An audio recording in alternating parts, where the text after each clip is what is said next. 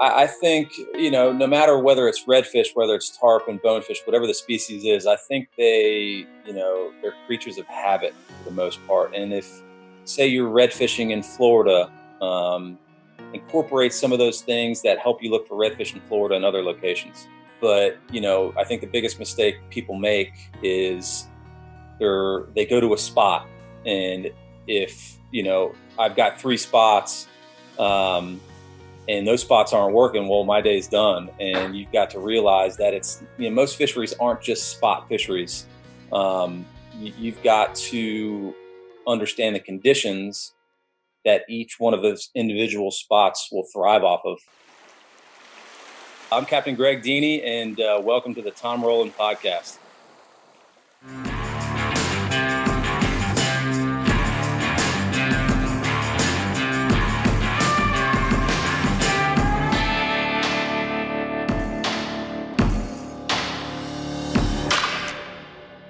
Greg, what's going on, man? How you doing? Doing pretty good, Tom. Appreciate you having me, man. Right on. Where are you today? I'm in Apalachicola, Florida. Just got off the water from a day of tarpon fishing, and back at the condo, looking over the bay. And yeah, man, it's been a good summer so far. Very good. You got afternoon thunderstorms up there? I just got back in town. I spent a couple days back at home in New Orleans, and it sounded like they had a bunch of rain when I was gone. But right now, it's a beautiful, sunshiny day out, and it's just been getting hot in the afternoon. So the fish haven't been swimming as good in the afternoons as they have been the first half of the day. So I gotcha. Day to day. So you kind of move around a little bit, right? You're fishing Louisiana, you're fishing Florida, you're fishing Apalachicola and down. How does your year break up? So right now, I run a full-time guide service out of New Orleans. I'm there pretty much from August through the end of March, and then I do the Keys April, May, and then I get here actually middle of June after I get done with the Gold Cup, and I fish here June in Apalachicola through pretty much the middle of July, and then I head back home and repeat the process. So that's essentially my schedule right now. I'm all over the place and trying to find a little bit better schedule to spend some more time with the family. But right now, that's what's driving the business, and gotta stick with it. I gotcha. So that obviously no one launches into the business and just starts fishing in all those different places and doing it effectively. So how did that happen for you? Like, what was the evolution of your wide range? So the evolution of it all pretty much started. I grew up in Orlando. I grew up tarpon fishing from the Keys up to Boca Grande, Tampa. Did a little bit in Homosassa. So I grew up doing the tarpon thing. And I was fortunate enough to play college sports growing up. So I played, college baseball. Went to Miami out of high school, played there for 2 years, and then transferred to Tulane. Tulane brought me to New Orleans, which is where I started red fishing. And I got the opportunity to go play minor league baseball for 4 years. And when I was done doing that, moved back to New Orleans, finish up my degree. And that's when I started guiding in New Orleans. Got my captain's license, started guiding through the fly shop for a couple of years. And that's how it all started, doing the full-time thing there in New Orleans for the redfish. And obviously, growing up doing the tarpon thing, the closest place to tarpon fish was the Panhandle. Started doing it pretty much there, and then started working down in the Keys earlier in the spring. Mm-hmm. So it's been good for me. What was it like to say goodbye to baseball? You know what? It wasn't. It was easy to say goodbye to minor league baseball. Is that not fun? I mean, is that like the movies? You see all these movies, and the minor league baseball is just like a mishmash of either people that are trying to make it up or people that are on their way down, and it's kind of this no man's land. What was it like for you? Minor league baseball to me was it was work. It's long bus rides, very little pay, but you're still playing the game you love. So I mean, that's what kind of keeps you in it. And when you get to that level, I feel like every player's got the opportunity to be a big leaguer. It's just catching the right breaks, being with the right organization. And I got myself in a position to where I was with the Angels, and we had a great catching core in our organization, which is the position that I played. And just got to a time in my career where I either had to get with another organization or I had to move on. And I decided to move on. I was getting ready to get married that fall, and that's how I left the game. But I still stay involved. My son is now 8 years old, and he's starting to get into the baseball, playing a little bit of travel ball. So I'm being dad coach a little bit, Yeah. but allowing a lot of the other guys to do it, a lot of the other dads, because I know one way to play the game, and I think at an early age, I think you got to let your kids just have fun and be dad for them, and that's kind of where I'm at right now. Yeah. That's kind of a hard lesson to learn as a parent, like when to step in on something that you really know something about. Like for me, it was wrestling, and my kids, they needed a wrestling coach, and it was time to step in and kind of be that coach. But it's like, it's hard to coach your kids. Like it's hard to push, because you can easily push them away from the one thing that you're trying to introduce them to. Exactly. My wife gets on me all the time. She's like, I think you should get more involved. Colton needs you there. He wants you to coach him. And I'm like, look, I know one way to play, and that's how I would coach. And at this age, he just needs to have the right coaches in place that will teach him the proper way to play the game. And I don't feel like it's my position to do that right now. Maybe when he gets older. But like you said, I don't want to push him away from the game that he loves, that I love, and I don't want to ruin it for him. So yeah, I'm kind of letting him pave his own path, and maybe later in his career, I'll get more involved. Man, that's wise. I'm telling you. How many kids do you have? I got 3. So I got my son who just turned 8 in May, and I got 2 little girls, 5 and 3. Okay. So we've got a full household. Nice. I'm the opposite. I have 2 boys and then a younger girl. So luckily I learned a few lessons before my girl comes up. But good that we got the boys, because that's a lifetime worth of hall passes for the dads, right? Yeah, for the most part. Yeah, I got to go to Christmas Island with my boys when of them graduated high school. That was where we wanted to go, and that was a nice hall pass for sure. Awesome. Yeah. So you said twice that you only know one way to play the game, and I'm assuming that is to play to win. But what do you mean when you say that? It's like you said, play to win. You play hard. You do things that you kind of take into everyday life, whether it's sports, your career, good life lessons that you want to teach your kid. But it's hard nosed, gritty. Getting involved in everything. And doing everything you can to win the game, not in a cheating standpoint, but just hard-nosed baseball. That's how I was taught, and that's how I played the game, and that's what got me to where I was at in a baseball career. And that's not necessarily always fun. Like, no, I mean, 'cause the amount of hours you got to put into it, as I'm sure from a wrestling standpoint, requires a lot of time. A lot of effort, and I think at an early age in your kids' careers, you just want them to be more well-rounded, play multiple sports, not just be into one thing, spending all their time playing one sport. And I think it keeps them more well-rounded. And growing up, I did play multiple sports, but once I got to, I think, my sophomore year in high school was when it was I know baseball is going to be my thing, and it was a year-round thing at that age. Even from like 10 years old, it was a year-round thing. Yeah. And I don't want my son to get burnt out. Yeah. So. Nowadays, man, they push kids, at a very young age, that soccer's your sport, baseball's your sport, wrestling's your sport, whatever it is. And I see that the overall athleticism seems to be kind of going down in kids. Like, they're very, very good at something. Yeah. But like, if they're very, very good at tennis, maybe they've never done any gymnastics. They can't do a forward roll. They're 17 years old. They've never done a forward roll in their entire life. Like, I don't know. I don't think that's necessarily good. It's producing some very good athletes and some very good specialized players, but I don't know. I think the parents. Yeah, I mean, I think the parents get to a point to where sometimes they want it more than the kids.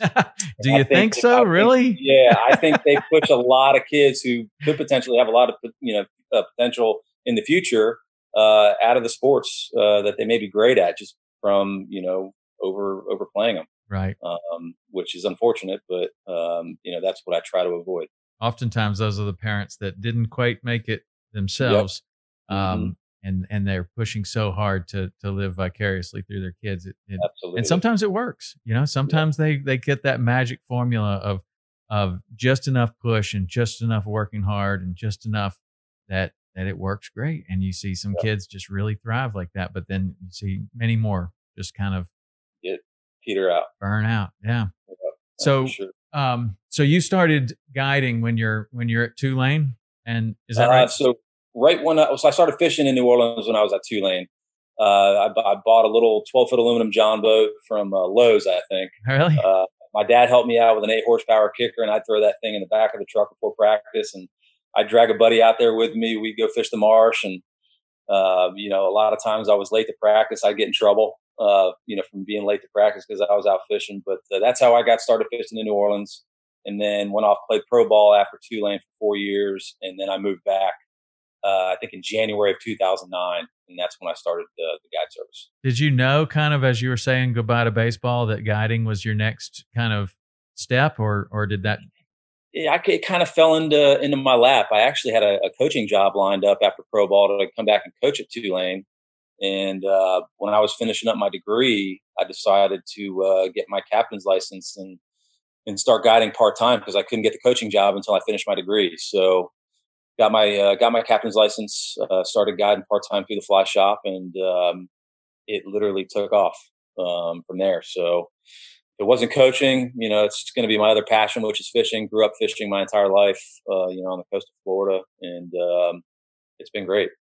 So when things take off for somebody like that, there's usually more to it. Like, when you started guiding in that area, were you fly fishing right away, or just any kind of fishing, or what were you doing? I mean, I would take any kind of fishing. I mean, mostly it's all sight fishing. What I started off doing, I would say, working part time through a fly shop. It started off mostly fly.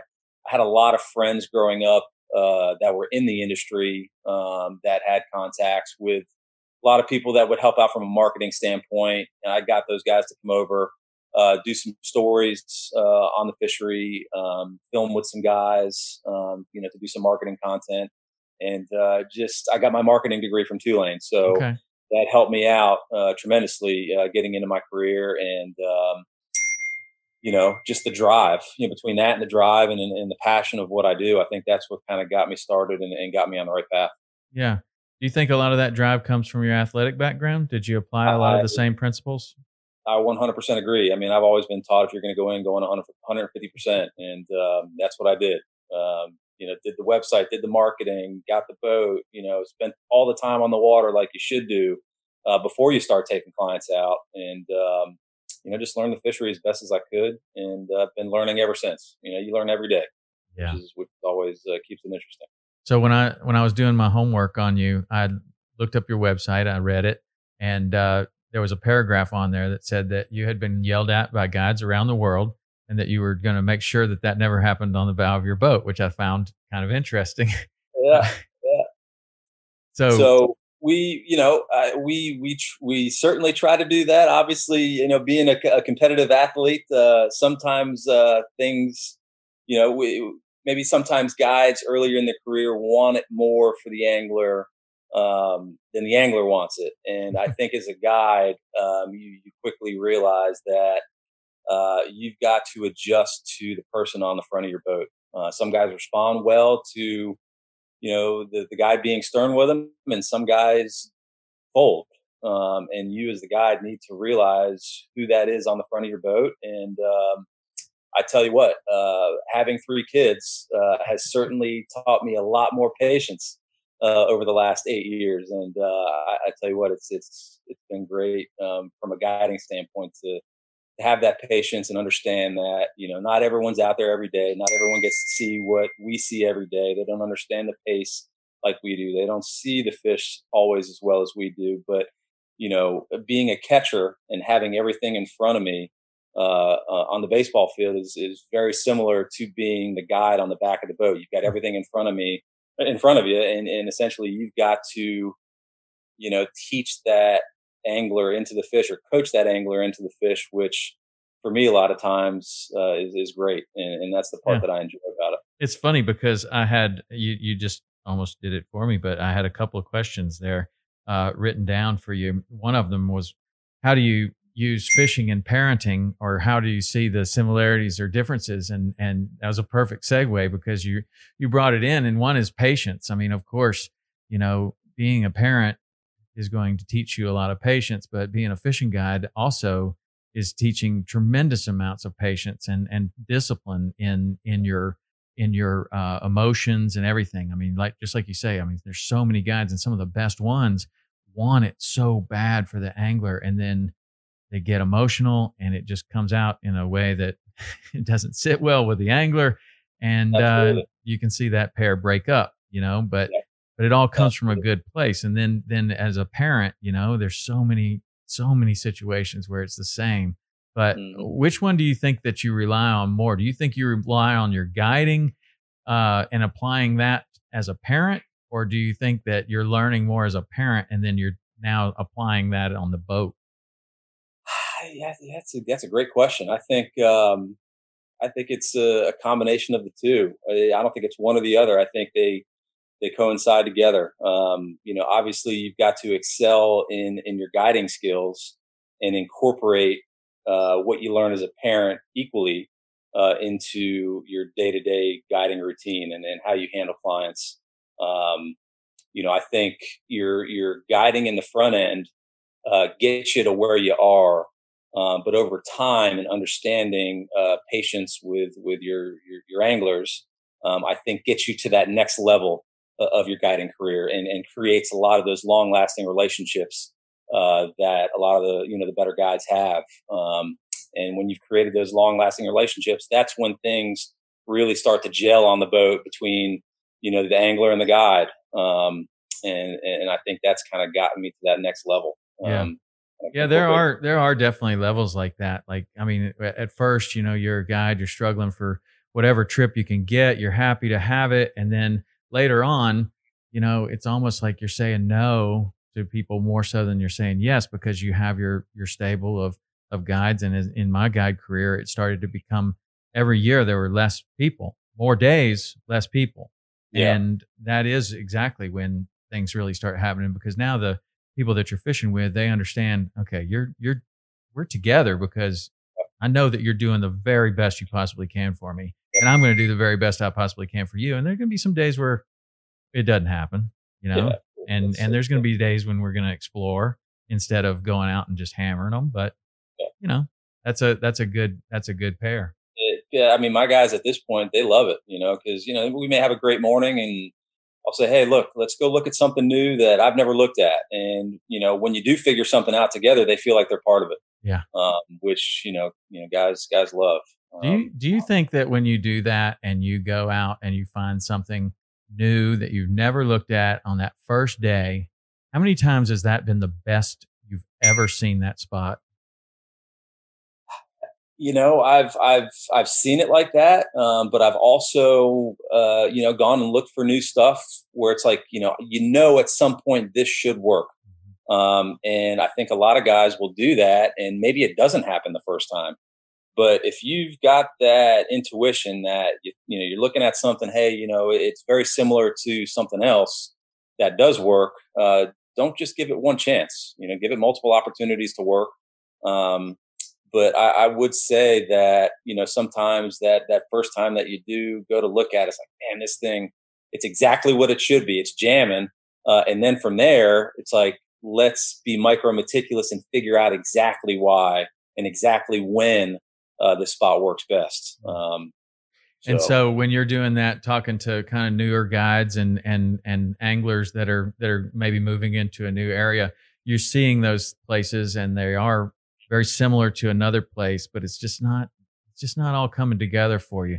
Like, what would you suggest for people, like, to come there on a slightly different tide, on slightly different wind direction? Like, you got to just keep checking it all the time. Like, if it looks like it's going to happen, it probably will sometime, but exactly. You just got to keep putting in the hours, man. I think, no matter whether it's redfish, whether it's tarpon, bonefish, whatever the species is, I think they're creatures of habit for the most part. And if, say, you're red fishing in Florida, incorporate some of those things that help you look for redfish in Florida and other locations. For the most part, they're going to be somewhat similar. Understanding patterns of tarpon, and understanding that they swim edges, and in certain situations they move in and out with tides depending on where they're at. But I think the biggest mistake people make is they go to a spot, and if I've got 3 spots, and those spots aren't working, well, my day's done. And you've got to realize that it's most fisheries aren't just spot fisheries. You've got to understand the conditions that each one of those individual spots will thrive off of, and have plan A, B, C, D, E, F, G. That way, if the first couple plans aren't working or the first couple spots aren't working, you've got multiple opportunities to have a successful day. But it's not so much a spot; it's understanding the conditions that make that spot work. Mm-hmm. That's what I would say. When you at this stage of your career, are you still keeping any sort of a written journal, or do you just kind of keep it in your head, or how do you organize all that information that you just went through? Tell you what, I wish I would keep a journal. That's one mistake that I have probably made, and I may end up doing at some point. But I feel like if you stay too much by the book, that can deter you from doing new things and trying to figure out new areas. So I don't want to be just so by the book, even though that could help you in the future. I feel like I can keep those things in my head and go back to them when I need them, but I don't want to be so by the book that I'm routine oriented every single day. Yeah. Yeah. I hear you there. And I always felt like, it was so important to kind of go by feel, but also to keep some notes of something, because you're fishing in so many different places for so many different fish, and you're obviously doing a really good job at it. You're learning, like you said, every single day, and sooner or later, like some of that information and some of those things are escaping. Like you take it, take it for granted. Like, oh yeah, that happens over there, but I hadn't thought about that spot. Do you ever get out there and you're just like, oh wow, I hadn't been here in years. Like we used to remember when we used to do this and we used to come here, and then you go there and sure enough, that's happening again. But for whatever reason, you just got off of that pattern, you got off of that routine, and now and you haven't done it for years, and you go back and there it is. It's still happening. Yeah. I mean, I do think there's definitely stuff that we forget as guys just because we see so much day in and day out. And our mind's constantly working, what's the next best thing that we can figure out. And I do think it's smart to keep notes. And that's something that I probably will do in the future. But like I said, I'm always trying to find the next new best thing, new best spot, new best area. And I just didn't want, to be so by the book and routine. I find it to be very hard. Like you're fishing all day, you've got a family. Where does this time for journaling come in? And then what is the critical data? Like, and that's what I got down to is like, what's the critical data? And I used to take those old Florida Sportsman Tide books, that had the the wave of looked like a wave of the tide. And I would just like, it was about this stage of the tide, and I'd just put a little mark there, and I'd put bonefish, and whatever the key was, and I could kind of remember that. But it was like somebody told me one time, Simon Becker told me, he was like, all you got to know is what time you saw the fish on what day. And then you can go back and look at the tide book. So the critical information is what time and where you were. And then you can go back and recreate that by looking at the tides and all that stuff, and you can figure out exactly what it is. But so that's where I started going is like, what is the minimum amount of data that I could write down that would allow for me to, take some sort of a note on this or recreate this in some way, shape, or form. And I don't know, but it's discipline, man. I was never disciplined enough. And even that amount of time, with a family and full schedules and getting ready for the next day and washing the boat, like should be writing it down.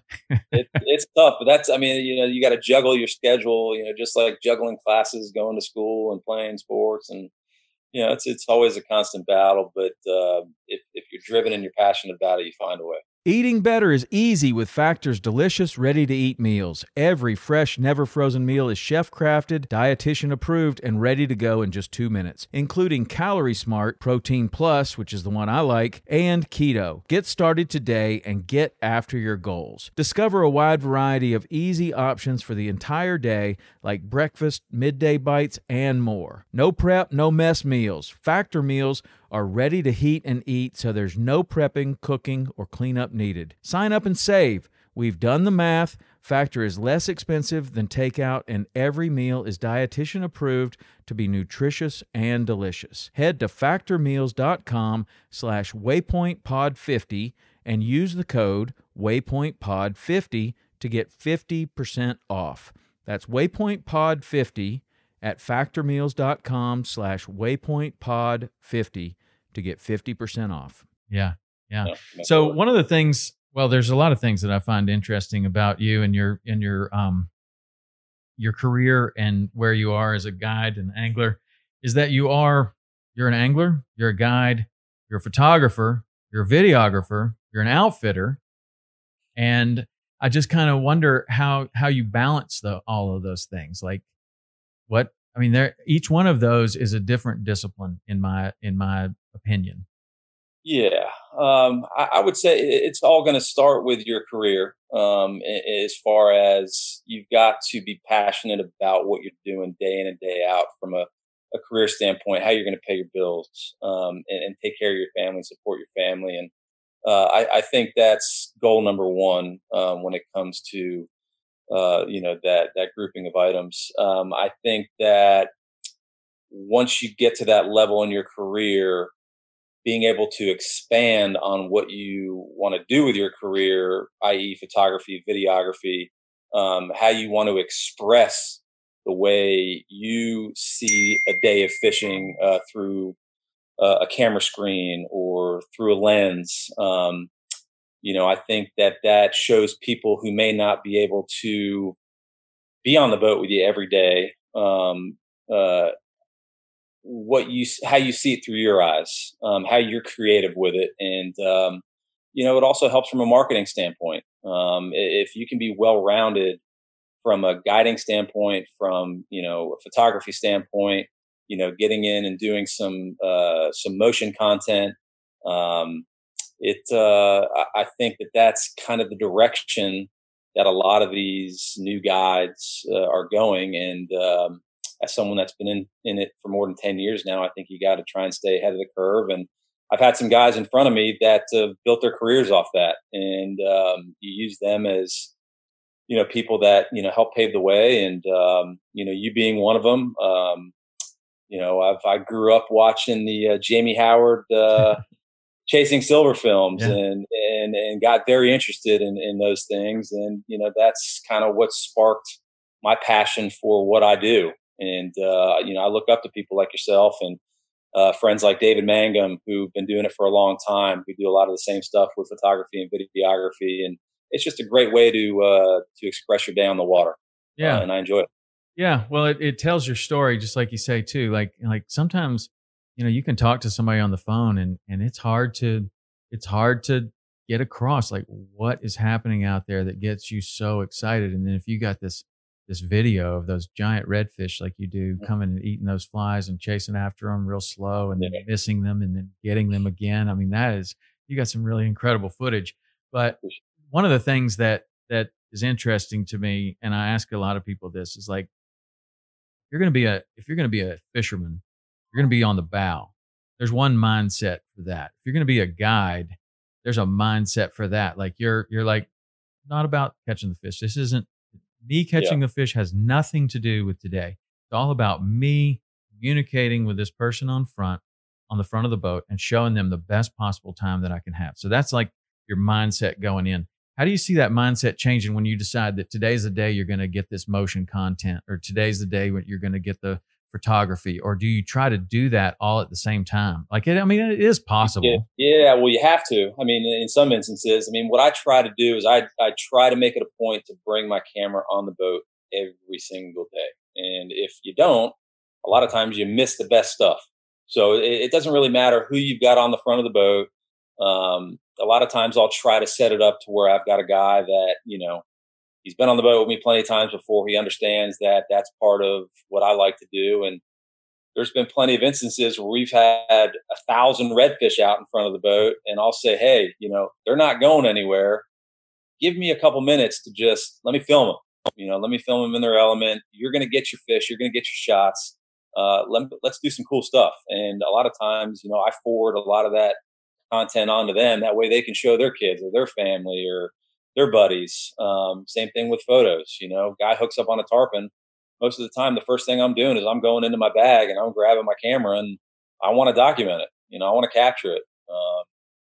For them, for myself, from a marketing standpoint, I provide a lot of content to a lot of the companies that, I'm involved with. It's like I said, it's a great way to show that vision through, your eyes. Absolutely. So, when you're thinking about getting some tarpon footage or something, I mean, it's tarpon season right now. I used to have the camera slung over my shoulder, holding one side, camera on the other. And it's a good way to fall off and ruin all of your equipment at the same time. But sometimes it actually works, and you can get a good photo with the push pole between your legs, and you're trying to do all this. What lens do you like for that? Like if you're going to be standing on the tower and you got it, you're going to be lucky to get a good shot, but it can happen, Yeah. So I would say my go-to tarpon lens is 70 to 200.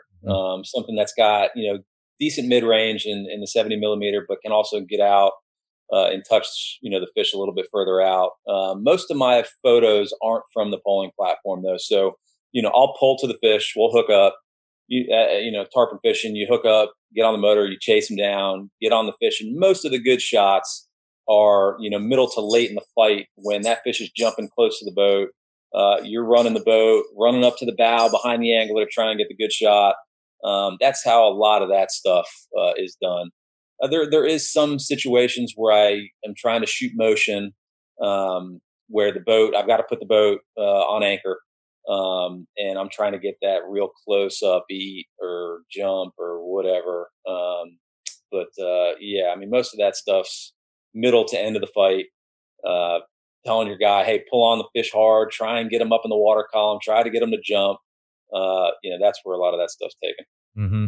And as you get better and better at both guiding and photography and videography, now you're trying to get it to happen in a certain spot at a certain time when the light's a certain way. Like, did you ever think when you were first starting when I first started guiding, I was lucky to hook anything, like just hook anything, never to even think about, like, I want that fish to jump right here. Like that was like way too complicated for me. Yeah. But over the years, you get to where like the camera guys in our operation are like, yeah, we can't really shoot them into the sun like that, so you're gonna have to catch them the other way. It's like, the other way. Like we're lucky to catch anything, man. Like, okay, so now we're gonna pull up. Okay, I got you. We're gonna pull all the way around. Maybe we can do it. I don't know. Maybe they'll be there. Maybe they won't. But over the years, you can kind of figure out like, okay, there are ways that you can do that. Have you really learned a lot about guiding through your photography and videography, like things that are possible and ways that you can get up on these fish and, Yeah, I mean, in reference to technology helping you guide, or is that? Well, I'm just saying, like, you want the light to be perfect. Yeah, right? I got you. And so now you have to catch a fish in a certain trajectory where before you're just like, let's just try to catch one any way we can. And now you're putting even further restrictions on yourself by saying, well, it really need him to jump down light, Well, I tell you what, I used to be like that early in my photography career, but I'll tell you what, now I don't. It doesn't matter to me exactly what direction the fish jumps, because I think a lot of times, sometimes when the fish jumps between you and the sun, I think it gives you the opportunity to be creative with some lighting and with some post editing stuff that we do on the computer. I think a lot of people want the backlit shot where the tarpon's lit up and everything's pretty and and all that. And there's a lot of people that have gotten that shot, but there's a lot of people that haven't gotten the shot with the tarpon right in the sun and the sun in your face. And I just think that it allows you to be creative and be different than everybody else. If you're not just constantly worrying about, oh, I've got to get the sun behind me. Mm-hmm. So that's kind of helped me out from, an editing and a photography standpoint. Not worrying about that as much and allowing me to be more creative. Yeah. Now, as your career in photography and videography kind of takes off and matures, are there opportunities for you to just go out and do nothing but that? Like, do you set aside some time to just try to do that? Like maybe with David Mangum or somebody? I would love to. Yeah. And I mean, I've shot some stuff with David. I would like to do more. We are involved with a lot of the same companies, and it's a good segue into a different part of your career that you could, excel in and make some money in doing. Because right now content is king with a lot of these companies, as you know. I mean, they're starving for it.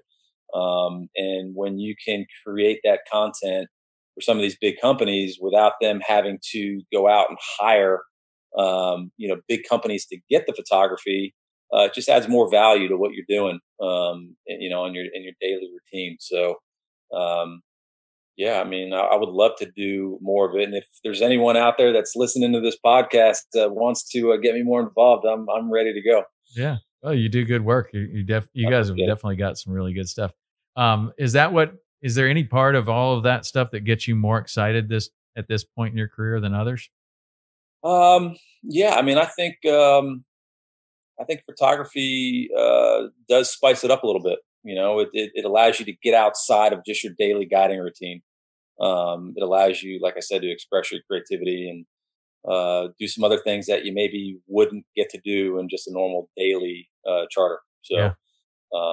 I enjoy it tremendously. Yeah. So you've been able to do a lot of different kinds of fishing up in Louisiana and Florida and everywhere else. Do you have any sort of a bucket list of fish or any sort of a trip that you would want to take that you haven't been able to yet?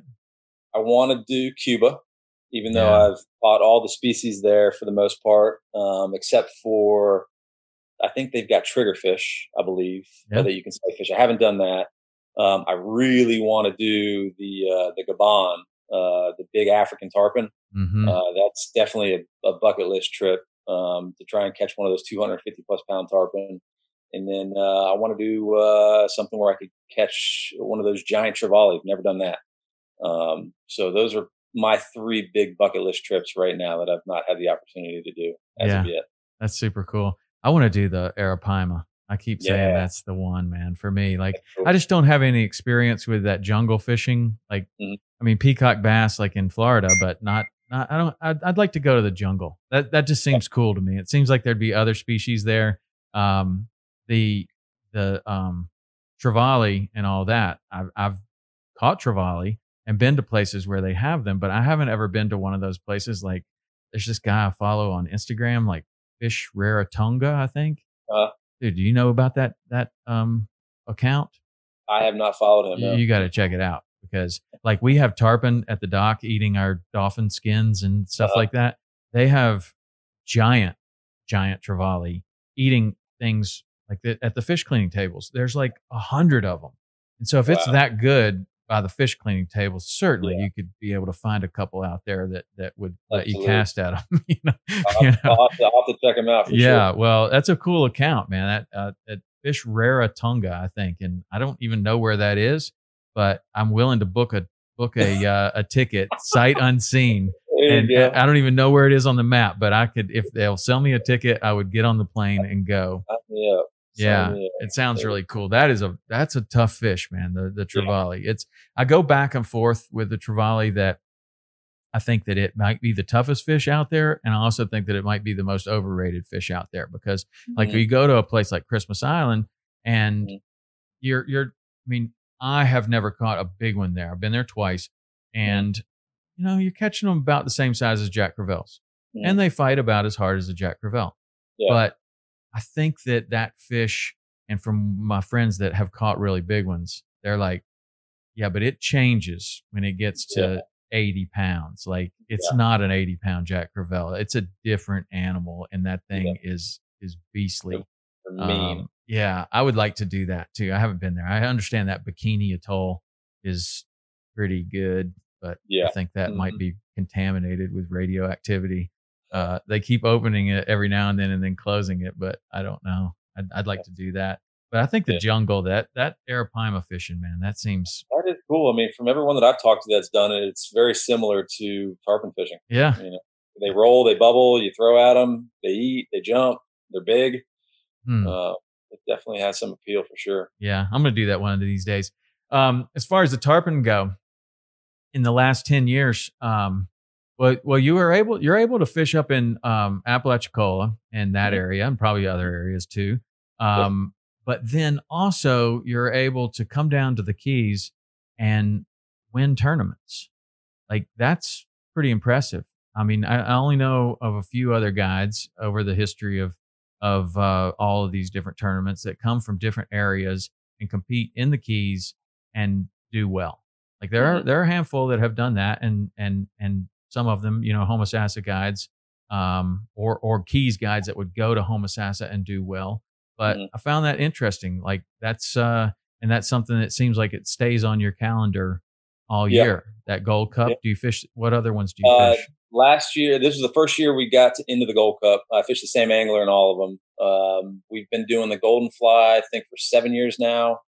Was our second or third year in the Holly, first year in the Gold Cup.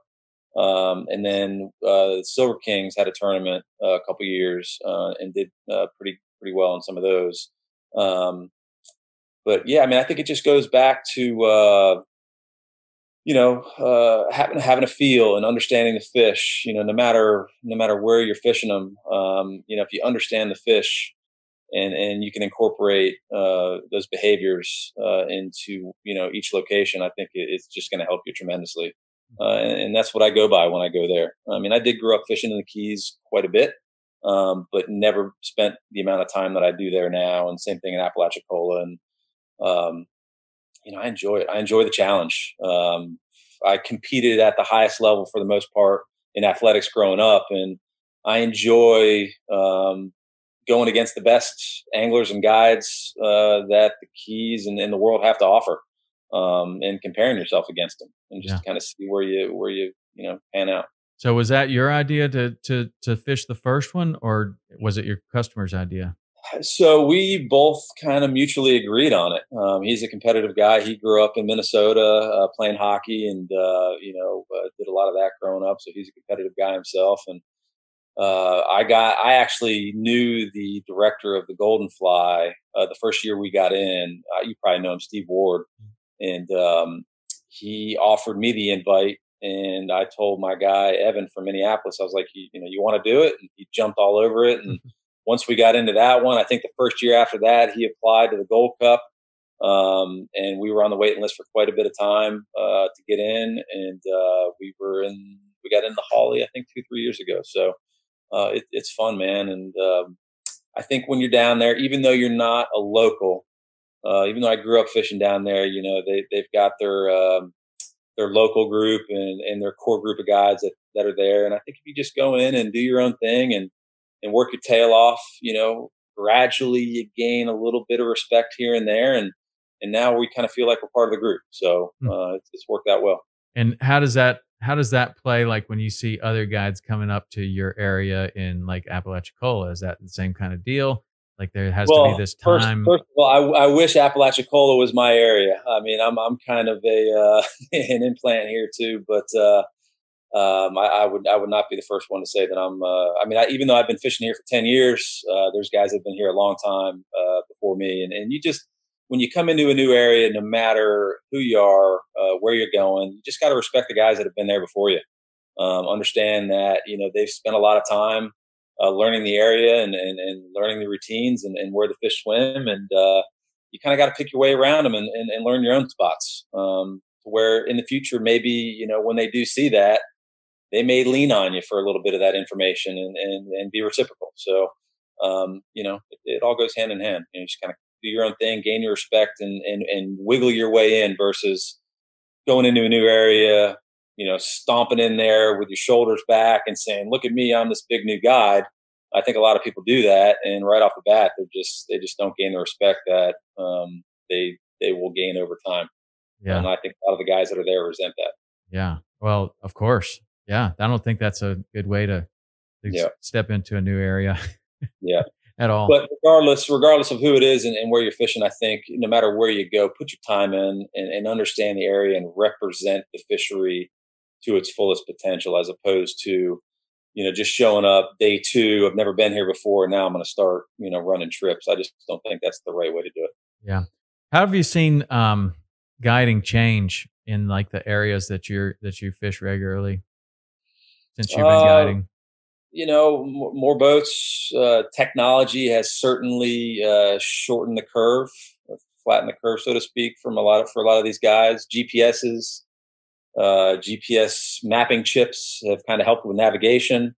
I think you're associated with Florida Marine Tracks in Glenn, or have been in the past. I actually grew up on the same street with Glenn growing up. And, just mapping chips like that and then showing people the routes on where to go. And, it's very good. The technology is really good, but it also shortens that curve for new guys coming in, showing them the ways that maybe they wouldn't have normally run, where, maybe off the beaten path, where now they're seeing other boats fishing and, they may not have seen that boat fishing 10 years ago because they may not have ever driven that route. You know what I mean? So, but it's great technology. It's there for everyone to use, and I think that's probably the biggest change is how new guides are using that technology to gain knowledge. Yeah, and what about like Google Earth and all of that? I see that as like that's for me. We used to have these. We used to have. I don't even know where we got them, but they were like 8x10 photos of the Marquesas, aerial photos. And I guess they came from an airplane. Maybe they came from a satellite. I don't know. We had like one, and it was like an 8x10. And man, we used to sit there and study that thing and look at it. And it was like, isn't this incredible? Like you could see, you can see what's behind those trees and you could see what's over here. Now you can see the whole world like that. Like, it's you can almost see that entire world on your GPS. I know. It's nuts. I know. And you can see what it would look like at high tide and what it would look like at low tide. I don't know. I guess at some point, like there's more information than someone that is not ready for it can like assimilate or kind of absorb at the time. Like when you're super hungry for it and you find that one aerial photo, and you start looking at every mangrove shoot on the whole shoreline and all this. Oh, I see it dips in right there. That's why they're right there. That's the spot. Like, now it all makes sense. But like when all that's super available to you right off the get go, maybe it's not the still same. Even if it's there though, you still got to understand why and when, and that stuff's not on that, and not on the information. They don't that information, that technology doesn't have your knowledge and your man hours that you're putting in every day, which is, I think, there's still that difference. What separates the good guides from the guides that are going to phase out at some point or another. Yeah, certainly. What do you think about this situation that we've gone through with COVID and stuff? Do you see that having an effect on a lot of guides? Many guides were having a really hard time. I sure hope not. I feel for the guides that depend on a lot of single day, daily trips, coming through resorts, that sort of stuff. I think those guys are the guys that are going to get hurt the most because they don't have the relationship with the clients. And you hope that the guys that put the time in, that bridge those relationships and have those relationships with their clients, that they won't struggle as much. You hope no one struggles, but right. I think those guys will struggle a little bit less because their clients that have been with them over the years understand, that this is our livelihood. That's how we're trying to feed our family, and they're going to still support that, if they can. Right. If they can travel, and they'll do everything they can to do it. I just think regardless of that the situation, we all still need to abide by the rules and take care of one another. And I think, we'll get through this like everything else. We just got to keep pushing, and we'll get through it as a community. Yeah, I believe so. And we're getting closer and closer, I guess, to, a vaccine of some sort that should be coming down the line sooner or later. I mean, it seems like, absolutely. I don't know, when this thing first started, I always kind of associate it when the NBA shut down. Like that to me, that was the day where I was like, uh-oh. Yep. Well, I mean, we all knew exactly where we were too. When I think it was Rudy Gobert got tested positive. And I was like, oh boy. Yeah. And that was like, and then somebody said, yeah, they canceled the whole season. I'm like, what? No way. I had to go home and read it for myself. And then it's like, whoa, wow, maybe this is different than I thought. Yeah, it's kind of like, do you remember where you were exactly on 9/11? Yeah, exactly. I remember exactly where I was. It's kind of like the same deal. Yeah, a 9/11. Yeah, man, exactly. That is, I won't ever forget either one of those. And my wife called me on 9/11, and she's like, "You gotta come home. Buildings are on fire and everything's happening." And I didn't understand what was going on. And I was like, okay, I'm on my way. And then to get home and it's like, oh wow, man, that's incredible. You'll never forget it. Never forget it. So how long do you fish up north? So I'll be here for the next 2 weeks. So I'll be here through, I think, the third week in July, and then I head home, take a couple weeks off, usually do a vacation with the family, and then I crank right back up middle of August. What does a vacation with the family look like for you? I'm interested. No fishing rods. No fishing rods. Where's the sun? Because a lot of fishing guides want to crawl in a cave, and all of a sudden their family wants to go to the beach. It's like, ooh, man, really? Well, it usually involves the beach because the kids enjoy the beach. We'll try to go North Florida, Destin, watercolor, maybe back down to the Keys. I'd like to, do some different stuff, but it's like you want to be out of the sun, out of the heat, and the family wants to get you right back into it. I know, out of the sun. That's a big one for me. Like, it's like, really, man, the beach, whew, man, that's like taking you out of the fire and throwing you right back in. It's better than Disney though, man. Let me tell you that much. Yeah. I guess is Disney back going full steam? I'm not even sure. I doubt it. Wow. I doubt it. Yeah, that's a hard one for them. So what would you do on your vacation? Like, is there something else that you like to do? Do you like to get in the water? Do you like to paddleboard? Yeah, paddleboard, ski, anything with the kids, kneeboard, go look for sand dollars, seashell hunt, whatever the kids enjoy doing. I try to make up for lost time. Yeah. So it's nice when you have an activity like that, like seashell hunting, something like that, and you're like, man, I don't even have to worry about I hope it is windy. That'll be awesome. like anything. Yeah, I don't have to worry about wind. I don't have to worry about the tide. Well, maybe the tide for seashell hunting, and you kind of take a little glance at it, and you're like, it's gonna be high at noon. Huh? We'll be fine, But I like things like that where you on one recent trip with my wife, she took me she said, well, we're going to go cut lavender. And I was like, okay, whatever you want to do. And so we drive up to this place, and there's this lavender field, and it looked a lot bigger in the pictures that we saw. It wasn't actually that big. And so they give you a pair of scissors, and they tell you can go over there and cut it. And they show you which ones are culinary lavender and which ones are the ones that you're supposed to dry out and put in the bathroom or something. And I was just amazed. I was like, that's it. There it is. It's not going anywhere. Like, I'm used to stuff like running from you and trying to hide and doing things like this isn't hunting. This isn't fishing. This is like, you just walk over there and cut some and that's going to be good. And she's like, oh, it was the most wonderful day. That was so great. And I'm like, man, that was so easy. That was unbelievably easy coming from like fishing and everything. Happy wife, happy life. Need more activities like that. Like no tide, no wind. It could be raining. You could still be lavender cutting.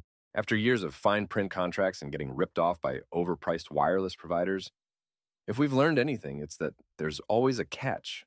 So when I heard that Mint Mobile wireless plans are $15 a month when you purchase a 3-month plan, I thought, what's the catch? But after talking to them, it all made sense. There isn't one. Mint Mobile's secret sauce is that they sell wireless service online. They cut out the cost of retail stores and pass those sweet savings directly to you. To get this new customer offer and your new 3-month unlimited wireless plan for just $15 a month, go to mintmobile.com/waypoint. That's mintmobile.com/waypoint. Cut your wireless bill to $15 a month at mintmobile.com/waypoint. Additional taxes, fees, and restrictions apply. See Mint Mobile for details. Yeah. So as your boys get older, what activities do you enjoy doing with them? They enjoy being on the boat? Yeah, well, both of them are out in Montana. Okay. So I started taking the family out to Yellowstone when the kids were really young, because that's a place that's meant a lot to me. That's where I got my first job, really, and my first kind of taste of, like, I don't know, like this alternate lifestyle of guiding or living out in some place like that. So I lived in Yellowstone National Park for the summer, and I just always wanted to go back with my family. And so when my kids were really young, we started taking a trip out there maybe every other year. Well, the boys, they kind of got that in their blood. They were like, yeah, we like Yellowstone, we like Montana, Wyoming. And it's kind of like, if whatever you don't have, that's kind of what you want. So it's like they're fishing off the dock on the canal, catching snappers and tarpon and bonefish and everything. And what they really want to do is go hunting. My oldest son, he likes to elk hunt, and he loves shooting his bow. And my younger son's a little bit more of the fisherman, but both of them kind of gravitated out to Montana. So they're out there. They love hiking and climbing mountains and backpacking and fishing. And I just bought them a little drift boat. It's a real beater. This thing's been sitting in somebody's yard for like 7 years. I think it's full of water. Probably the heaviest drift boat ever to go down the Yellowstone River. That'll make them earn it. Yeah, they're gonna earn it, and they're learning all of those things and having a really good time. My oldest son kind of dabbled in the guiding world a little bit and started to guide elk hunts, and he liked that. But what is his passion? It's like this balance kind of that we touch on a little bit, and I talk to other guides about a lot. It's like, do you want to be the guy on the front of the boat, or do you want to be the guy on the back of the boat? Because if you want to be the guy on the front of the boat, you shouldn't be on the back of the boat. Like, that's not a good combination. Yeah. And so I had that conversation with my oldest son, and elk archery season is very short. It's a very short time, and it's a real magic time out there where those elk are bugling and they're doing. It's kind of like tarpon season. Like there's 2 weeks where this is going to be the best it's going to be, and like, he just kind of decided that I think I want to be the one with a bow in my hand. Yeah. Like, I don't know that this is what I want to be doing, and I can't argue with him, man. It's like there's like 2 or 3 weeks that it's really, really great. So he likes to do that, which of course puts him squarely in grizzly bear country. My other son likes to, like, he did a Knowles trip out in Alaska, and he's very confident in the wilderness, and he can do all kinds of stuff. But it puts him squarely in grizzly bear country too. Yeah. So they mostly try not to get eaten by grizzly bears, is what those guys are doing. And my daughter is, she's being a high school girl, and she likes fishing. We're getting ready to go fishing for a couple of weeks down in the Keys. And, she's great. She's just living her life, and I'm trying my best to be the best dad I can possibly be. Little girls are definitely meant for their daddies, no doubt about that. I know. Do you see a difference between raising girls and raising your boys? 100%. Do you? What are they? I mean, my son is a total mama's boy. When he's having a problem, he goes to mom. When, it's like those little girls, once they're born, I mean, they got giraffed immediately. Oh, yeah. So they're going to get whatever they want, whenever they want it, but they're not going to be able to bring the boyfriend home to dad until she's a certain age. That's the one thing that. What is that age? You seem like you've already decided. 30 maybe. I think I feel comfortable with that. Yeah. Boy, that's one right there that you just don't. I just didn't know what to do, and do you run them off? Because my dad was always he was the guy that ran them off, like be real super intimidating and run them off. Well, of course, that makes the girl want to date the bad guy even more. So I understand that psychology. So I'm kind of like, no, I don't want to run them off. And the last thing I want to do, if there's somebody that's really nice to my daughter, I want them around my daughter, but I want them around me too. Like I want them to hang out. So like my daughter and her boyfriend, they hang out at the house a lot. And, I try to be nice, Yeah. No, I agree with you. I mean, I think, if you run the boyfriend off, then you run the daughter off, and you don't want that. As a parent, if you raise them right, they're going to associate themselves with the right people, and that's all you can do. That's what you hope. Like, I mean, that's the idea, I think, of perfect parenting, which of course there is no such thing. Is raise them so that they make the right choices. Don't make the right choices for them. Raise them so they understand what the right choices are, and then they make those choices for themselves because they want to make that choice. Absolutely. And I've seen glimpses of that with all my kids. and there's moments of being like, yeah, see, it's working. That's awesome. And then, I don't know. Parenting is one of those things that's kind of like fishing. Like you're never going to be perfect at it. Like, and you're always learning. Always, man. But I don't know. Parenting has been certainly the most challenging thing in my life ever. And, fishing, you learn every day. Parenting, you hope you learn every day because, man, about the day that you feel like you got that wired, something really bad's about to happen. You know what I mean? Absolutely. No and the doubt. same thing with fishing, though. Don't you think, like, as soon as you feel like, oh, we are going to smoke them today, I know exactly where they are, exactly what they're going to do. And you get there and your guy's like, okay, is this where they're supposed to be? And it's like crickets and you're just pulling and pulling and pulling and pulling. It's like, they were supposed to be back there. I don't know. Yeah. My friends used to say, oh, that spot's so secret that the fish don't even know about it. That's pretty good. Yeah, that was our thing. Yeah, you got a secret spot, all right. So secret the fish don't know about it. There's I hope you don't mind of if I ask you, this is really the first time we've got to talk with one another, but I want to kind of pick your brain as far as from a business standpoint. What's in your opinion the best way to set goals to be a very well-rounded businessman when it comes to the industry that we're in? Because you've obviously done very well in your career, and I think it'd be something good to understand. Yeah, well, I think just like fishing, like you set a goal as the first year guide that you want to win the Gold Cup. Okay, well, I mean, you're not even ready to.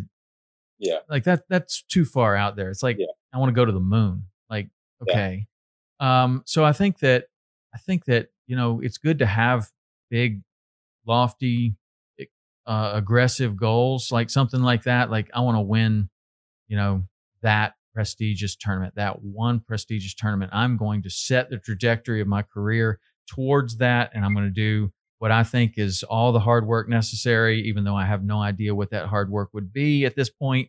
I'm going to set that as my intention.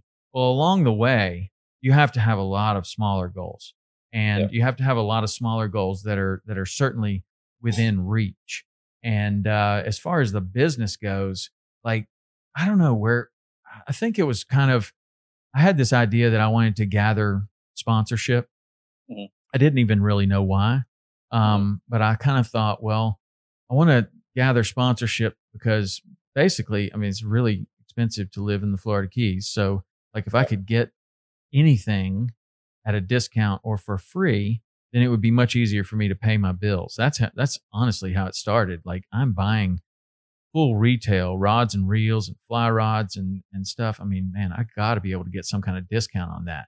And so to understand how that worked, and you've obviously been able to do this, but a lot of people don't have any idea how that works. And it's all about delivering value back to who it is that you're working with. And that value comes in one form of currency, and that is their bottom line. Are you selling product for that company? Because if you're not, they have no reason to do business with you. They don't, they can build their brand just fine without you. Like, are you helping them sell their products? And a lot of people think, well, I won a tournament, so I deserve some sponsorship. That's not the way it goes. And just kind of spending time and understanding that as somebody that wants sponsorship is really important. That was probably my first goal, is I want to understand how this world works. And then when I get in it, I want to understand how I can do the best job that I possibly can at that game. And that's really what it is. It's a game. Like, you're working with a company so that you can help them sell their products through your lifestyle, basically. And so I don't know, over the years that kind of developed into, okay, first it's going to be the tournaments, and you obviously need some sponsorship to help you to do the tournaments. I mean, it started with the Florida Keys tournaments, and then it went to the professional redfish tournaments, and that all that travel and stuff is crazy. And then it went to TV after that. And then from TV, that goes into the social media world. And on each one of those steps, there are all these micro goals and smaller goals of, like, either understanding a new world that you don't know anything about, like how to be a TV producer, or how to sell sponsorship on television, or how to go to New York and sit in front of an ad agency and sell yourself. Like, that's very uncomfortable. And so, especially when, you look like you've been out in the sun for the last 50 days, and you look like you've been wearing a scuba mask, and you show up in New York, and these people are looking at you like, what is going on here? And so I don't know. I mean, I think that setting goals is really super important, but I think that you've obviously got a very good idea of where it is that you want to go with your career. So the next step is, like, what are the steps that I need to take? Do I need to learn more information? Do I need to talk to somebody that's done this before? Do I need to just spend more time on the water? Do I need to, like, what is it that I need to do? And, these days with Google, you can learn a lot that you couldn't a while back. But I don't know. Did that answer your question at all? Absolutely. I don't know. And I think it's an evolution of knowledge. It's as opposed to just kind of setting, your goal and then just going for that goal, because you're missing all these other things along the way, where, you just kind of keep stair stepping that knowledge. And, the toughest thing about that is, like, honestly, like, at least for me, is, like, in order to get into a position to where you can go and sell yourself for sponsorship, you have to have put in the time and dedication, and you have to have the knowledge to where you're a very well thought of fishing guide, and you're producing, and you're winning tournaments, and you're doing all these things. And as you move to these other endeavors, something's got to give. Like, you can't put all of your focus on winning a tournament anymore. Like, you have to now say, okay, in fact, I need to take a day off the water so that I can build this other business. And that's pretty hard, man. That's one of the hardest things, I think, is to say, okay, so you're telling me that in order to get further ahead in the business world of fishing, I need to not fish as much? Like, that's a hard thing to kind of get your head around. Like, okay. But it is true. Like, you're not going to be it requires making phone calls. It requires, emails. It requires editing. It requires all of these things. And you're not doing that on the polling tower. So you got to find another time to do that. And then when it's hard to pay the bills every single month, where does that money come from when you're sitting at home? Like, you haven't made it pay yet. That's a tough situation. Like, I need to edit these videos, but nobody's paying me to edit these videos. So when I edit them and they're good, then maybe I can get something out of it. But there has to be that period of time where there's the thing that you just identified perfectly. Then maybe I can get something out of it. And you have to have faith and confidence that your idea of then maybe is actually solid, sound, and you're going to bet, well, you're betting $1,000 on it every time you sit at home. You're like, I'm betting $1,000 that this is going to pay off. And you know what? It will. It may not happen at first, but it will happen. Like when you edit those videos and you hand them off to your client and he goes and shows them to the people that he works with. And he's like, you won't believe the school of redfish. Look, there's 1,000 of them. And they're like, there weren't 1,000. Look at this phone. Yes, there are. And they're like, oh my God, I've got to do that. What's that guy's phone number? And, and it does happen, but it happens slower than anyone might think. I don't know, but you seem to be doing quite well with it. I appreciate it. You got any other questions? It's good conversation. I know, man. That's a good conversation. We did mention something about the TV stuff, and then that's something that I'm certainly looking to get into. Can't divulge too much information about it, but is how has TV treated you? Obviously, TV's treated you great. How's the business of TV different from normal daily guiding? I think you touched base on a lot of it with, you got to be off the water more, editing. Sponsors, stuff like that. But and then I've been on TV for 17 years now. So the simple definition of what is TV has changed in itself. Like, when we first got started, we were on one network. And that was enough. And then, we would be on two networks. And ESPN, we'd have a short little show on ESPN. That was doing 350,000 people would watch that on a Saturday. Then we were on OLN at the time, and we'd pull about 250,000 people on that same Saturday. So on two different networks, we got big numbers. Well, those numbers don't exist anymore. They just don't. And that's why you see pretty much everybody is on multiple networks, because it's hard to get those kind of numbers on a single network anymore. So we're on Discovery Channel, Sportsman's Channel, Sun Sports, and then we have this whole digital distribution on Waypoint. And honestly, the tide has probably turned at this point to where we're doing better on digital than we are on conventional television. Seems like that's definitely the direction. It seems like it's the direction, but I've seen people jump too soon and they go all digital too early, and their show's not around anymore. Yeah. And they were pioneers and they were on the forefront, but it just wasn't quite there yet, or they didn't quite do it right. Then I've seen other people and they leave television and they go to YouTube and they're killing it. Yeah. And then I've seen the other way, where they leave television and they try YouTube and it just never quite works for them. Yeah. And I don't know, it's a real different deal. Like in the television world,